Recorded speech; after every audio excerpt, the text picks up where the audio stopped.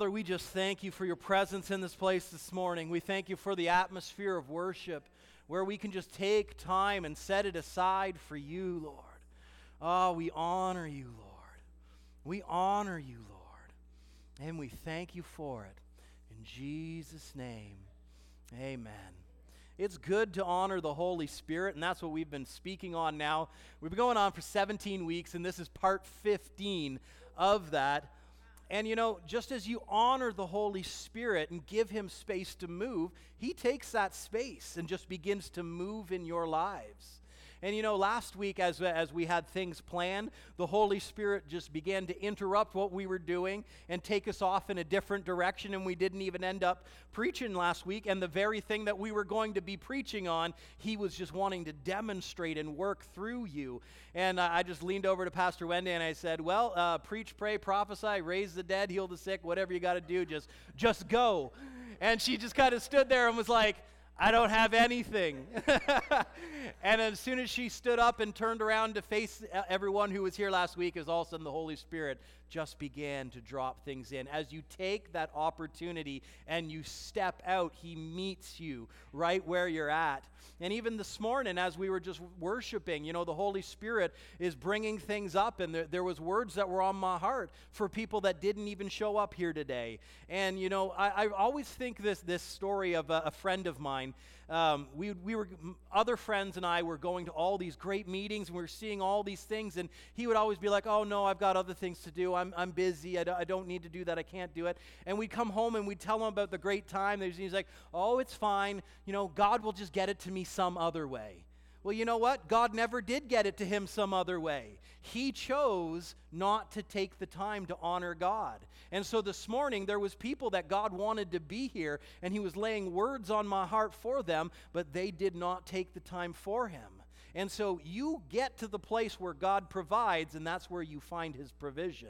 Where God has called you to be, when you get in that place, that's where the provision, that's where the wisdom begins to flow. Amen? So we're on part 2 of a series, of a mini-series inside this Holy Spirit called Gifts Galore.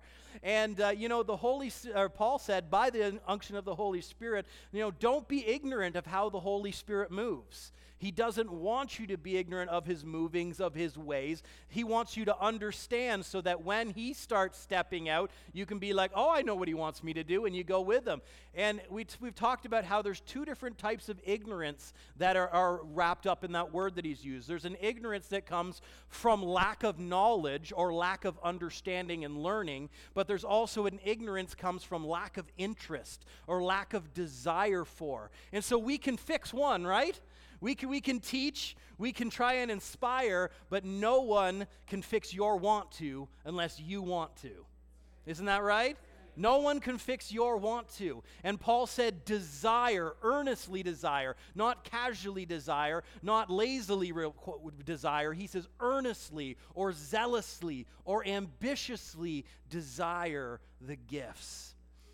And so he goes on to say that there's different types of gifts, but it's the same Spirit. Not all of the gifts do the same thing. And he said that there's different types of ministries. And so in part 1 of this series, we were talking about the different ministry gifts that God has given to the body. And every one of the times where the ministry gifts are mentioned, it says, to each one grace was given. Everyone say, that's me. We all have a place in the body of Christ. We all have a place within his church, within what he wants to do in this world. You've been called to it, but again, he can't fix your want to. He can't make you do anything, nor will he ever. He's a perfect gentleman, but when we say, yes, Lord, use me, I'm available, I'm willing, he begins to put you where you're needed, and the body of Christ benefits. But he goes on into verse 8, where I want to jump right into today. I don't want to waste any more time on it. He says, to one is given the word of wisdom through the Spirit, and to another a word of knowledge through that same Spirit, to another faith by the same Spirit, and to another gifts of healings by the same Spirit, and to another working of miracles, to another prophecy, to another discerning of spirits, to another different kinds of tongues, and to another interpretation of tongues. And so Paul goes on and he lists off 9 gifts of the Spirit. Now, I don't believe that this is the totality of how the Holy Spirit flows. This is just Paul trying to segment it off and partition them off for teaching purposes so that he can try and get, these are the general ways the Holy Spirit works, so that the church at Corinth could be prepared when he wanted to move that direction. When he said, I don't want you to be ignorant, he was tacking that ignorant by bringing teaching to them.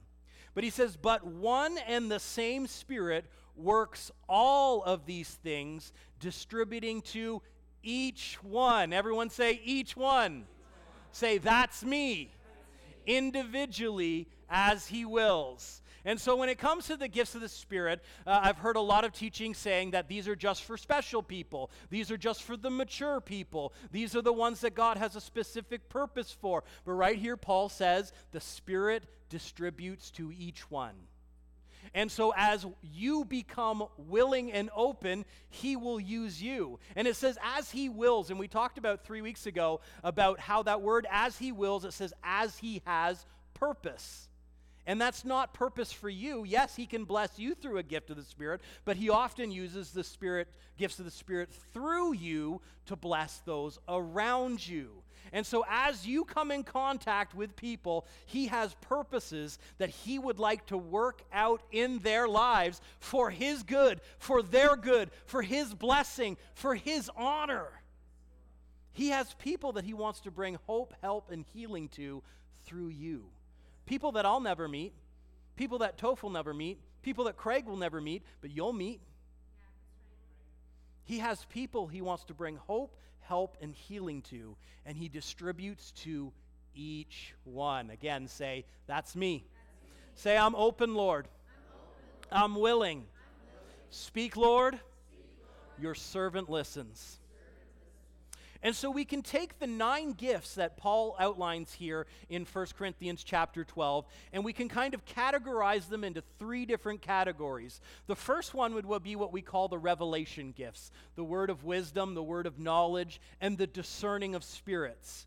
And the second category would be the inspiration gifts or the vocal gifts, which is prophecy, tongues, and interpretation of tongues. And the last category is what we call the power gifts, the gift of faith, gifts of healing, and working of miracles. And so they don't all always come in such a clear-cut package like I need to use the gifts of healing right now or I need to use the word of knowledge right now. They often come working together and multiple gifts at work, whichever is needed in that moment. As Paul said in 1 Corinthians 12:31, earnestly desire the best gifts. And the best gift is the one that's needed in that moment.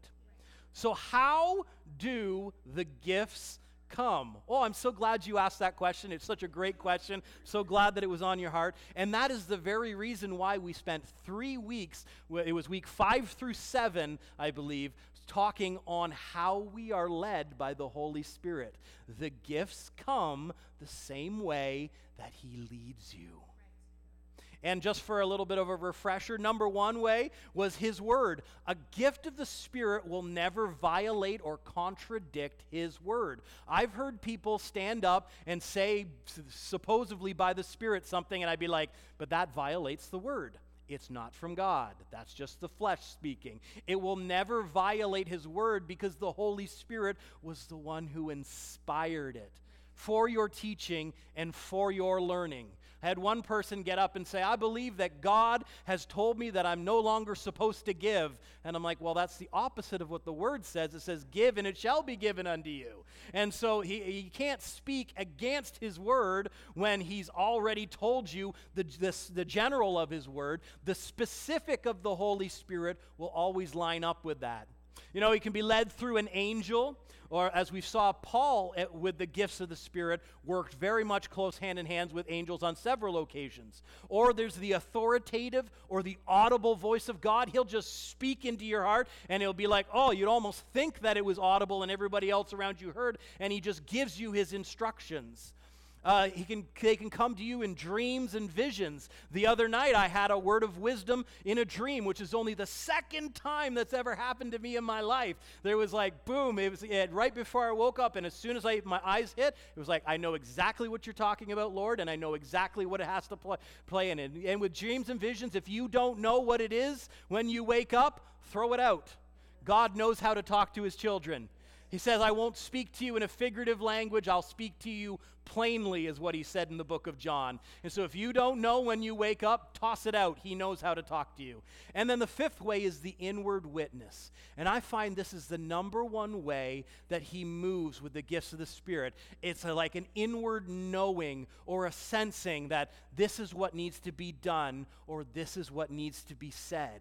You know, I've met a lot of people that say, well, I saw this and I see this happening and everything, and that's great. God does very much work with people in a visual sense. He'll inspire their spirit so that they have many visions of what we call them. But for me, God works like 99.9% of the time through an inward knowing. It's all of a sudden like, this is what I know.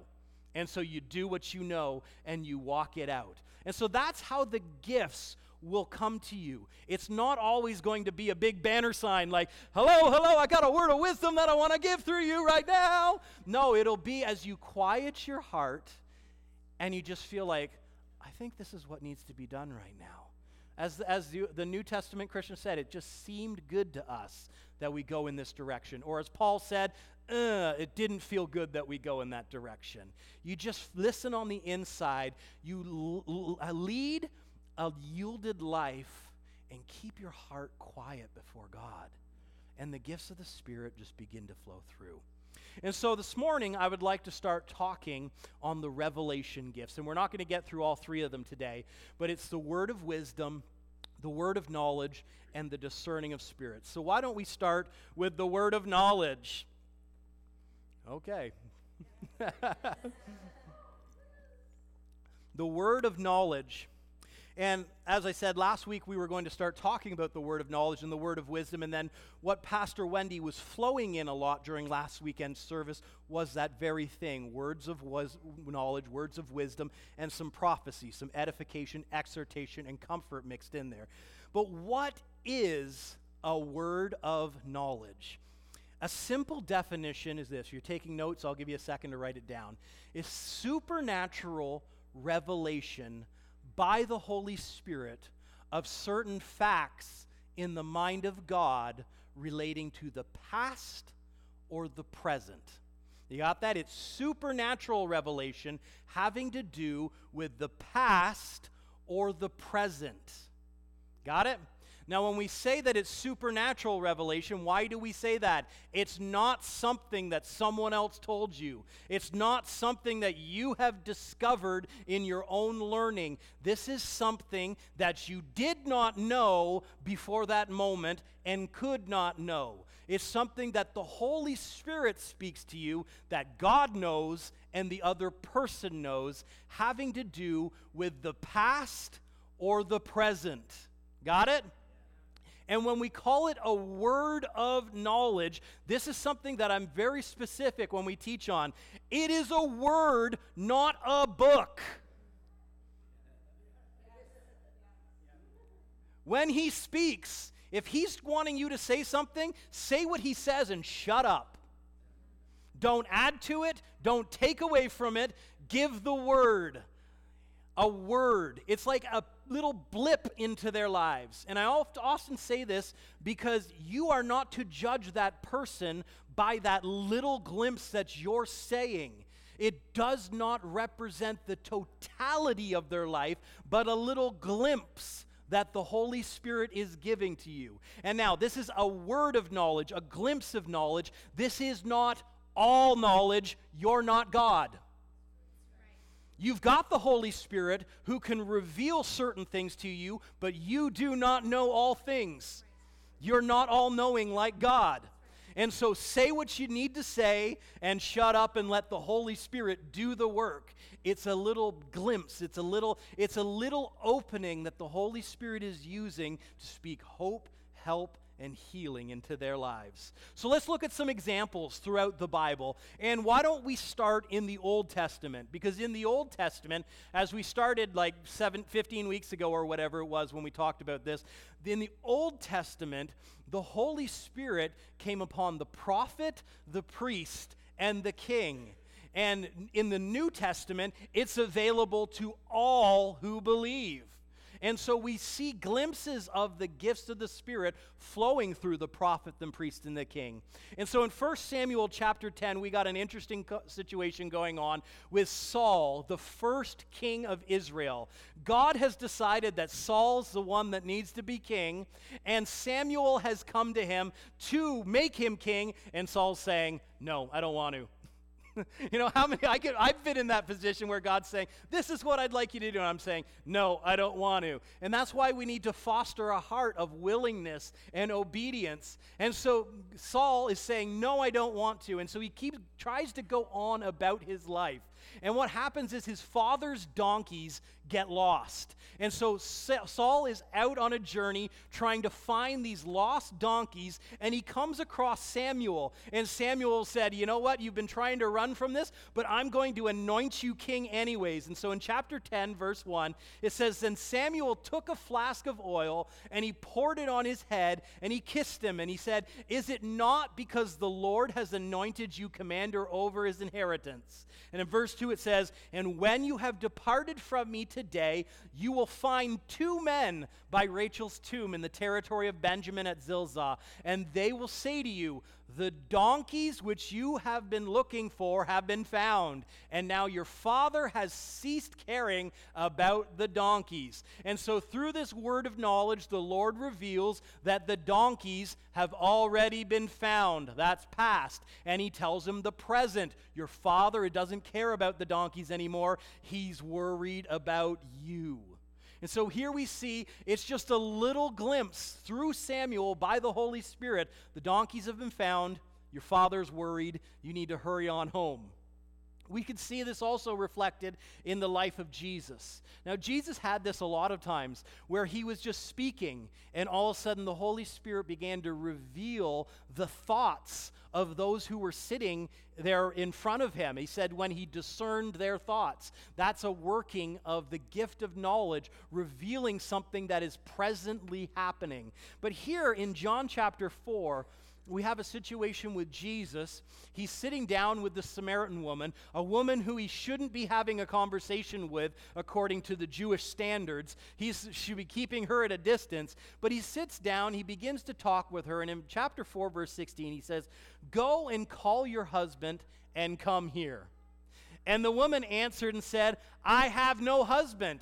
And he said to her, you have said well that you have had no husband, for you have had 5 husbands, and the one whom you have now is not your husband. In that you have spoken truly. And so the Holy Spirit reveals to Jesus this woman has had 5, and now the one she's currently with is not her husband. It's the supernatural revealing of the past and the present. Okay, let's move a little bit further on into the New Testament, into the age in which we now live as New Testament creatures, as New Testament sons and daughters. In Acts chapter 9, after Paul has been knocked off his donkey, he's been blinded, he has his meeting, his confrontation with Jesus. In chapter 9, verse 10, it says, now there was a certain disciple in Damascus named Ananias. And I always like to use Ananias' story is because he's not a prophet, he's not an apostle, he's not a teacher, he's not any of the 5-fold gifts. He's just a lay person in the body of Christ. And so as we say, he gives to each one individually. He just the Holy Spirit calls up a guy, a Christian who is in Damascus, and his name is Ananias. And he says, the Lord said to him in a vision, Ananias, and he said, here I am, Lord. So the Lord said to him, arise, go to the street called Straight, and inquire at the house of Judas for one called Saul of Tarsus, for behold, he's praying. And so the Holy Spirit reveals to Ananias the present location of where Saul, this guy he's never met, that he doesn't want to meet, as we find later on in a few verses, He didn't know he was there, but the Holy Spirit reveals it to him. And it says, and in a vision, he has seen. What is that? That is past tense. Saul has seen in this vision a man named Ananias. I love that. It's kind of like, he kind of like closes Ananias into a corner here. He's like, Paul has already seen you coming and you laying hands on him. So whether you want to or not, you're going. And so Ananias tries to say, no, God, I don't want to do this. But then he says, no, okay, fine, I'll go do it. And so God was able to reveal through the word of knowledge to Ananias where Saul was, exactly what had already taken place. And Saul's heart was open. Now we see a similar situation just one chapter over. In Acts chapter 10, Peter's up on the housetop. He's been praying. He falls into a trance, and the Lord begins to show things and reveal things to him. And after the trance is over, it says in verse 17, now while Peter wondered within himself what this vision which he had seen meant, behold, the men who had been sent from Cornelius made an inquiry at Simon's house, and he stood before the gate. And they called and they asked whether Simon, whose surname was Peter, was lodging there. And while Peter thought about the vision, so this tells us what Peter was doing. He's not focused on what's going on. He's focused on the vision. It says, the Spirit said to him, behold, 3 men are seeking you. Arise, go down, and go with them, doubting nothing, for I have sent them. And so he reveals to Peter, so it's not like they had cell phones and someone texted Peter and say, hey, you got some guys at the door. It was by the Holy Spirit just saying, getting him where he needed to be at the right time. Because what was happening? God was trying to orchestrate things with Cornelius and Peter so that Peter could go there, preach to them, and the Holy Spirit could fall upon them. And so he was orchestrating in ways long before we had GPS, long before we had cell phones or emails or phone calls. Holy Spirit can just go ahead and reveal things that you know and could not know. You know, the great thing about the Holy Spirit, he's not so wrapped up in our doctrines as we are. You know, and I always love the story of Charles Spurgeon. And the thing about Charles Spurgeon, amazing preacher, you know, they called him the Prince of Preacher. When he took over his church, it was 80 people, and when he died, it was 5,600 people. And this is talking like 200 years ago. This is before mega churches. 60,000 people came to his funeral. And the thing about Charles Spurgeon is that he believed, he was what we call a cessationist. He believed that the gifts of the Spirit had faded away, that they were no longer happening in our generation.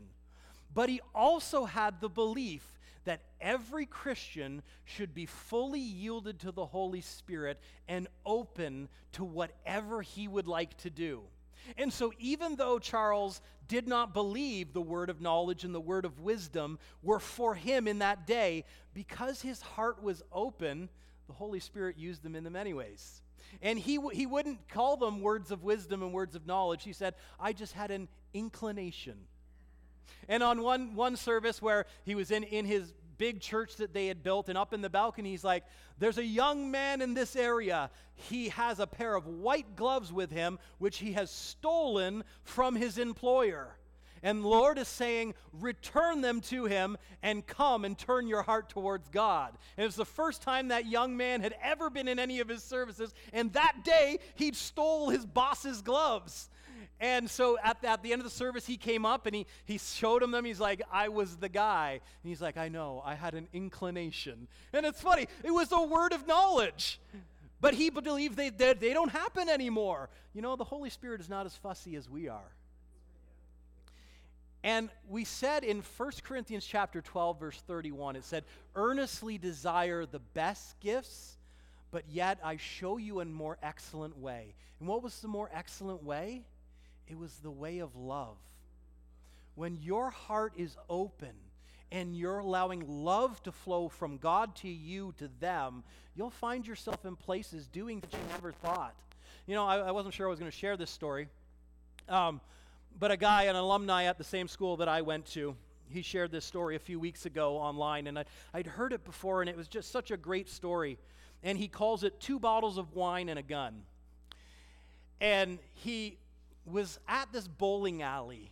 He had gone there because there was a kids' party going on, one of his sons, and there was a gentleman there who was sitting in the back drinking a beer, and he knew of him, but he hadn't met him. He was the friend of his son, was friends with this gentleman's son. And as he saw him sitting in the back by himself, he knew that he was going through a hard time, that he had been diagnosed with cancer, and the outlook wasn't looking good. He was going to have to go through some severe procedures and surgeries. And while he was on the operating table, his wife left him for another man. And so his life has just been falling apart. The man's name is Ed. He looked over and he saw the man drinking a beer, and he's like, I'm just going to go talk to the guy. And he sat down, introduced himself, and the man just began to open up and share the struggles that he was going through. And he was like, you need to spend more time with me. God really loves you, and he wants good things for you, even in spite of this. And this is what the man said. He said to me that he believed that God was punishing him because of the sins of his youth. And he said, I started to laugh, and I looked him in the eye, and I said, that's a lie of the devil. And he looked shocked that I would say such a thing. And he said, Ed, that's all I've ever heard in church. And when I read that line, I'm like, that is so sad. The church cares more about people's sins than they do about the love and the grace of God. This man here, going through the worst time of his life, battling cancer, just lost his wife, and the only thing he knows about God is that God wants to punish his sins. How sad. And so Ed shared with him Psalm 103:10. He says, he has not done us after our sins, nor has he rewarded us according to our iniquities. And I went on to explain to him that the payment of God that God requires for sin is death. And if God were to make him pay for the sin of youth, then God would have to kill him. And I joked with him that I wasn't any saint growing up myself. And if God was going to start using the angels as hitmen, then I was going to have to be near the top of the list. And so I explained that Jesus had to go to the cross, and that act reconciled God to men. I continued to meet with that periodically for the next few months.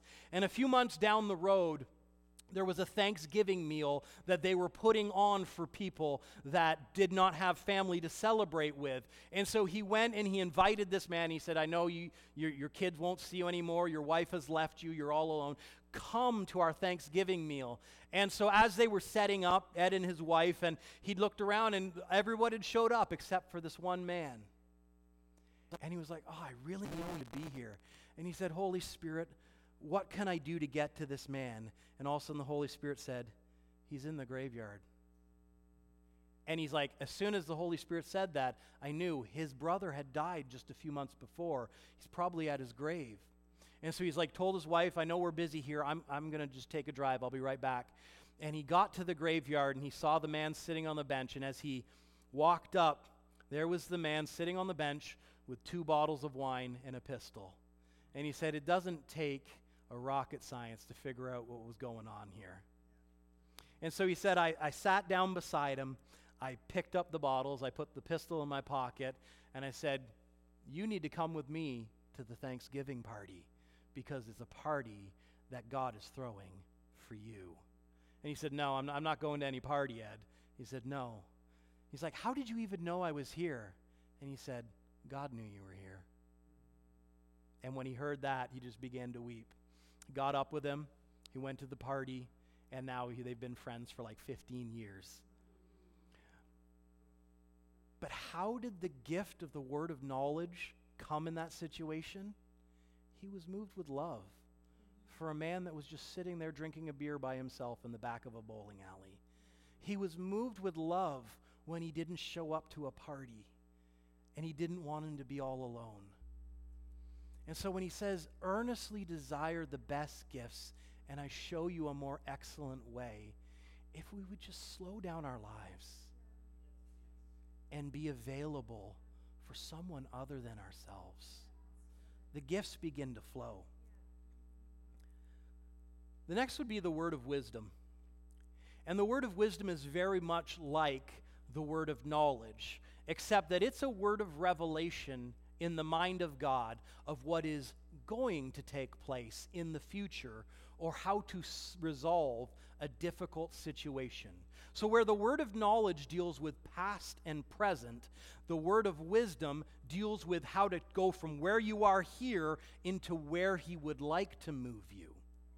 And as we've said, the different gifts often flow together with each other. And so God is not interested in just revealing something from the past, revealing something about the present, and then forgetting about what your future is. And so the word of knowledge and the word of wisdom often flow right into each other. And we see that back in Samuel with the story of Saul. So Samuel reveals to Saul that the donkeys have been found, and he says, and now your dad is worrying about you, saying, what shall I do about my son? And so Samuel then goes to reveal what the future looks like for Saul. He says, then you shall go on forward from there and come to the terebinth tree of Tabor. And there 3 men going up to God at Bethel will meet you. One will be carrying 3 young goats, another 3 loaves of bread, and another carrying a skin of wine.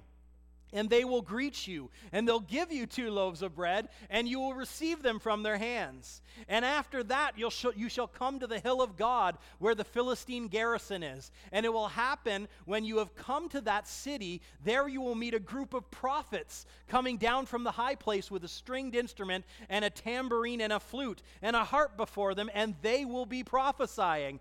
And then the Spirit of the Lord will come upon you, and you will prophesy with them, and be turned into another man, and let it be when these signs come to you, and that you do as the occasion demands, for God is with you. And so what happens? Saul goes, and that everything that Samuel has just told to him happens. And he begins to prophesy with the prophets, and they say, is Saul now among the prophets?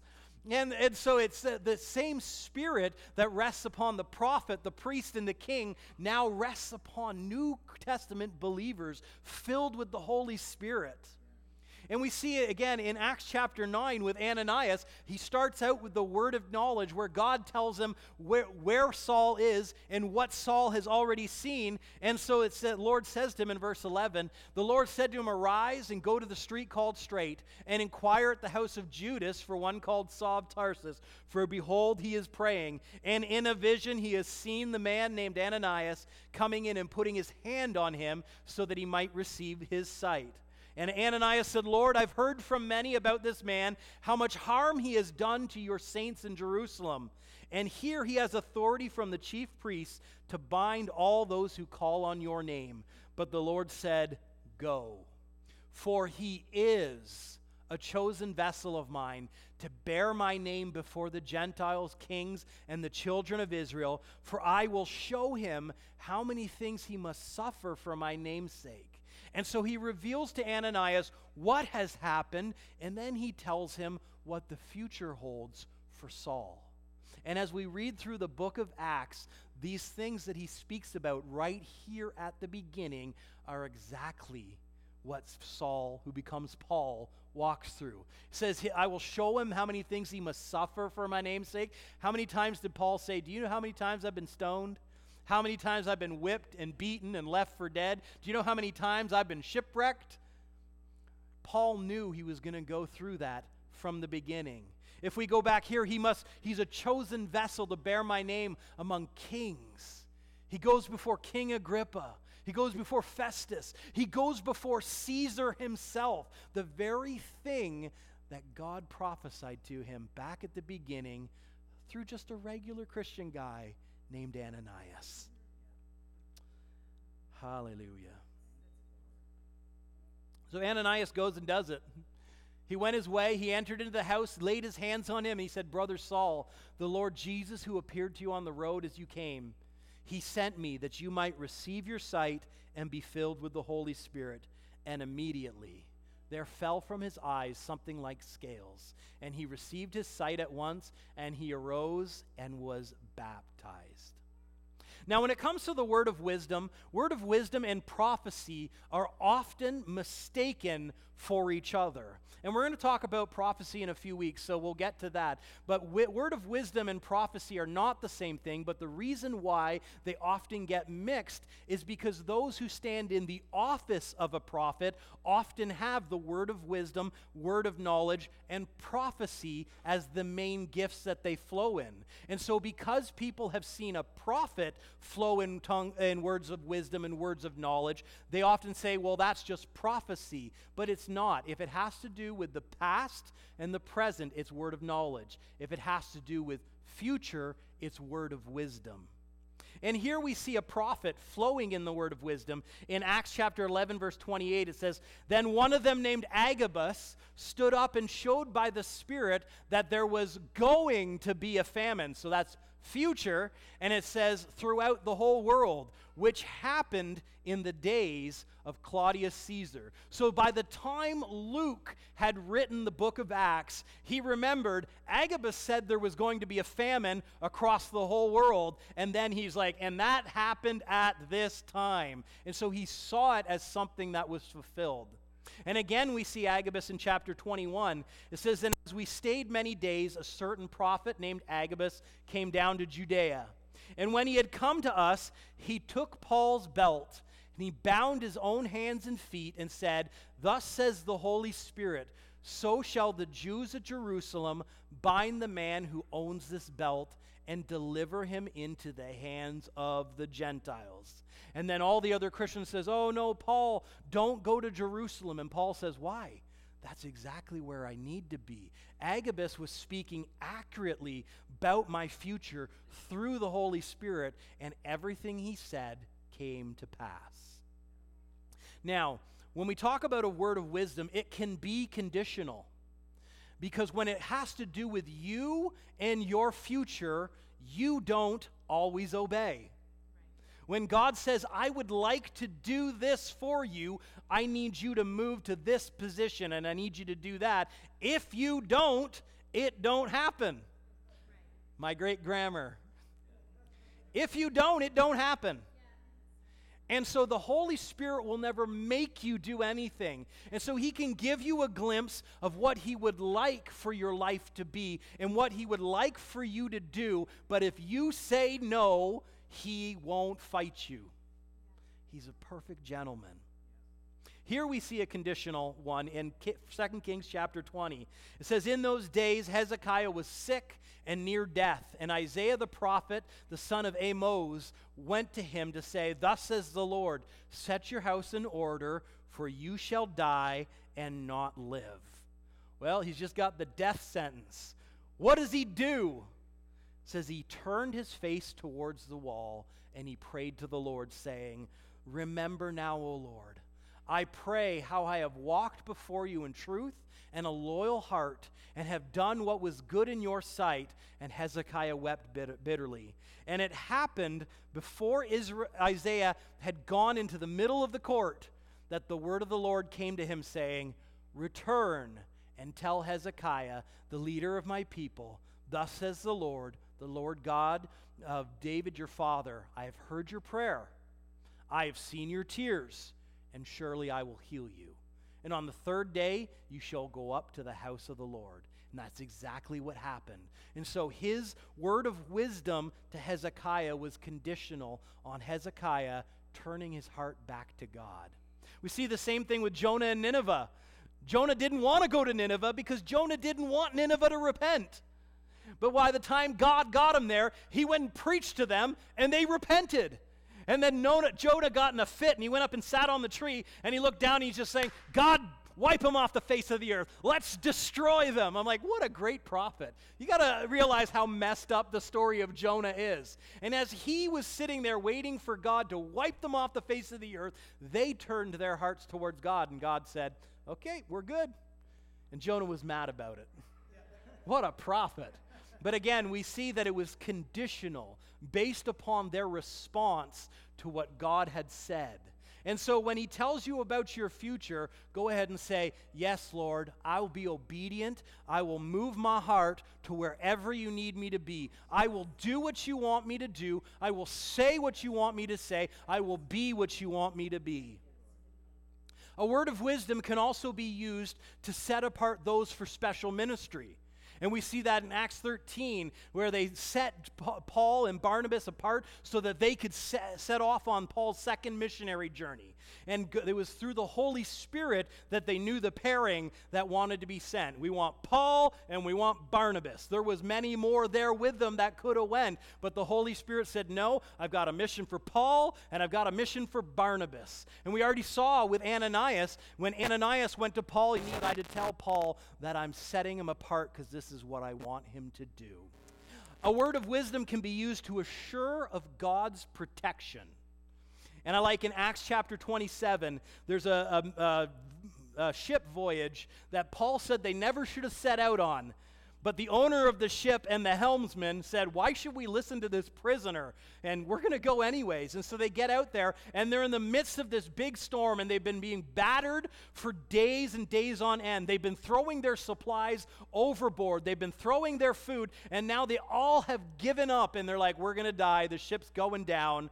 And this is what Paul said. He said, I now urge you to take heart, for there will be no loss of life among you. Again, this is dealing with future because they're not dead yet, but only of the ship.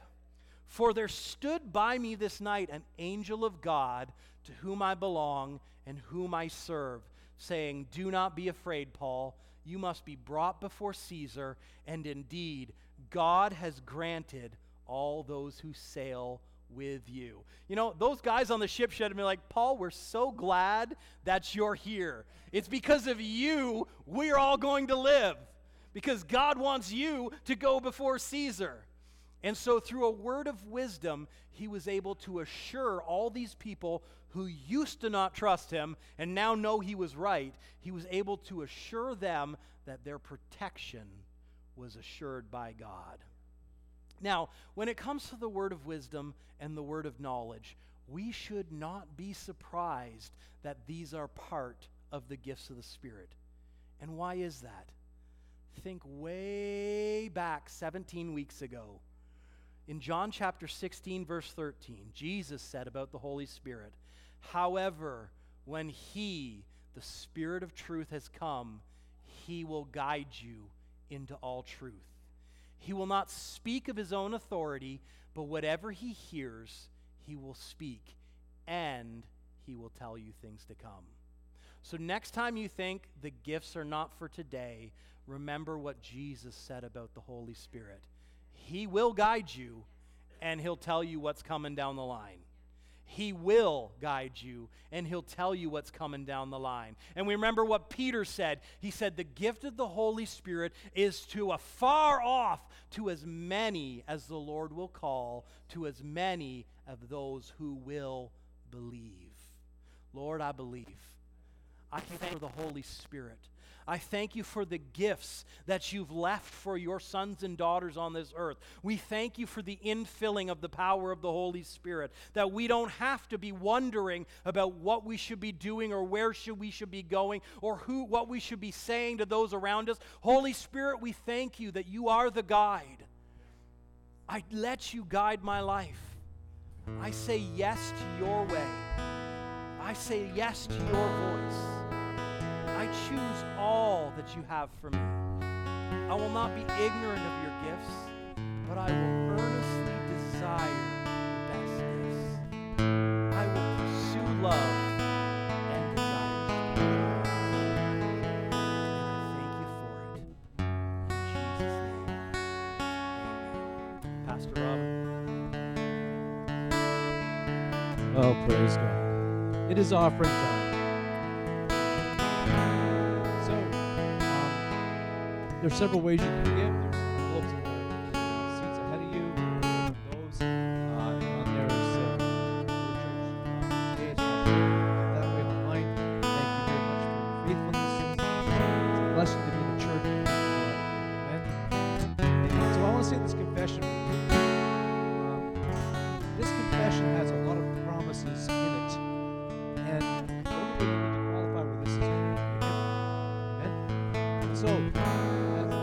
As I tithe and give offerings, I'm believing the Lord for souls and more souls, jobs and better jobs, raises and bonuses, benefits, sales, and commissions, settlements, estates and inheritance, interest and income, rebates and returns, discounts and dividends, checks in the mail, gifts and surprises, binding money, bills decrease, bills paid off, blessing and increases. Thank you, Lord, for meeting all my financial needs, that I may have more than enough to give to the kingdom of God and promote the gospel of Jesus Christ.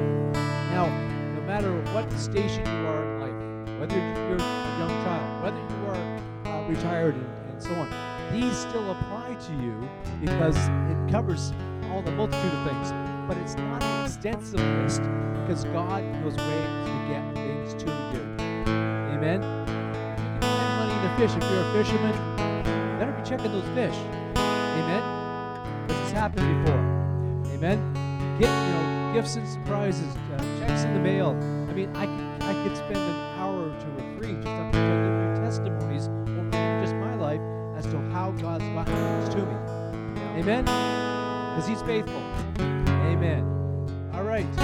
If you need prayer for anything, we don't want you to ever leave church with not having someone to agree with you or believe with you. Someone from our care team be right up here on the screen. If you need prayer for anything, come on and talk to them. You guys are blessed. Have a wonderful week. Let's have some coffee.